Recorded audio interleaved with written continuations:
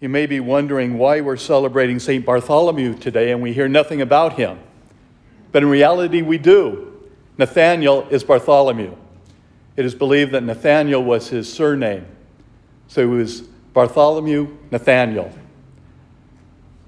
Incredible gift that he was given, that the Lord would know him even before he saw him, although he saw him under the fig tree. But Nathanael had no way of knowing that. And yet when he comes and the Lord confronts him and says, I know you. The Lord says that to each one of us. I know you. I knew you from the moment of your conception. To think about that. The Lord has known us from the very moment of our conception. That should really have a deep impact on who we are. That if we come face to face with the Lord, He's already known us. To allow Him to come into our lives, into the fullness of our being, is such a wonderful gift. For anyone who has known us, they see us for the first time, but they have not known us.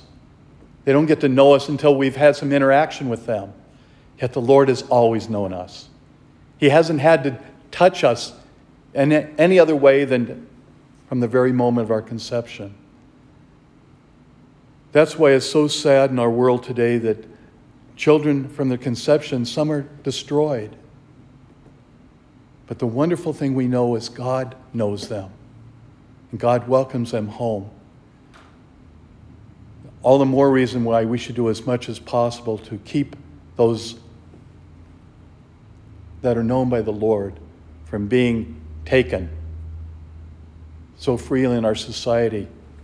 It doesn't mean anything, yet it should mean so much.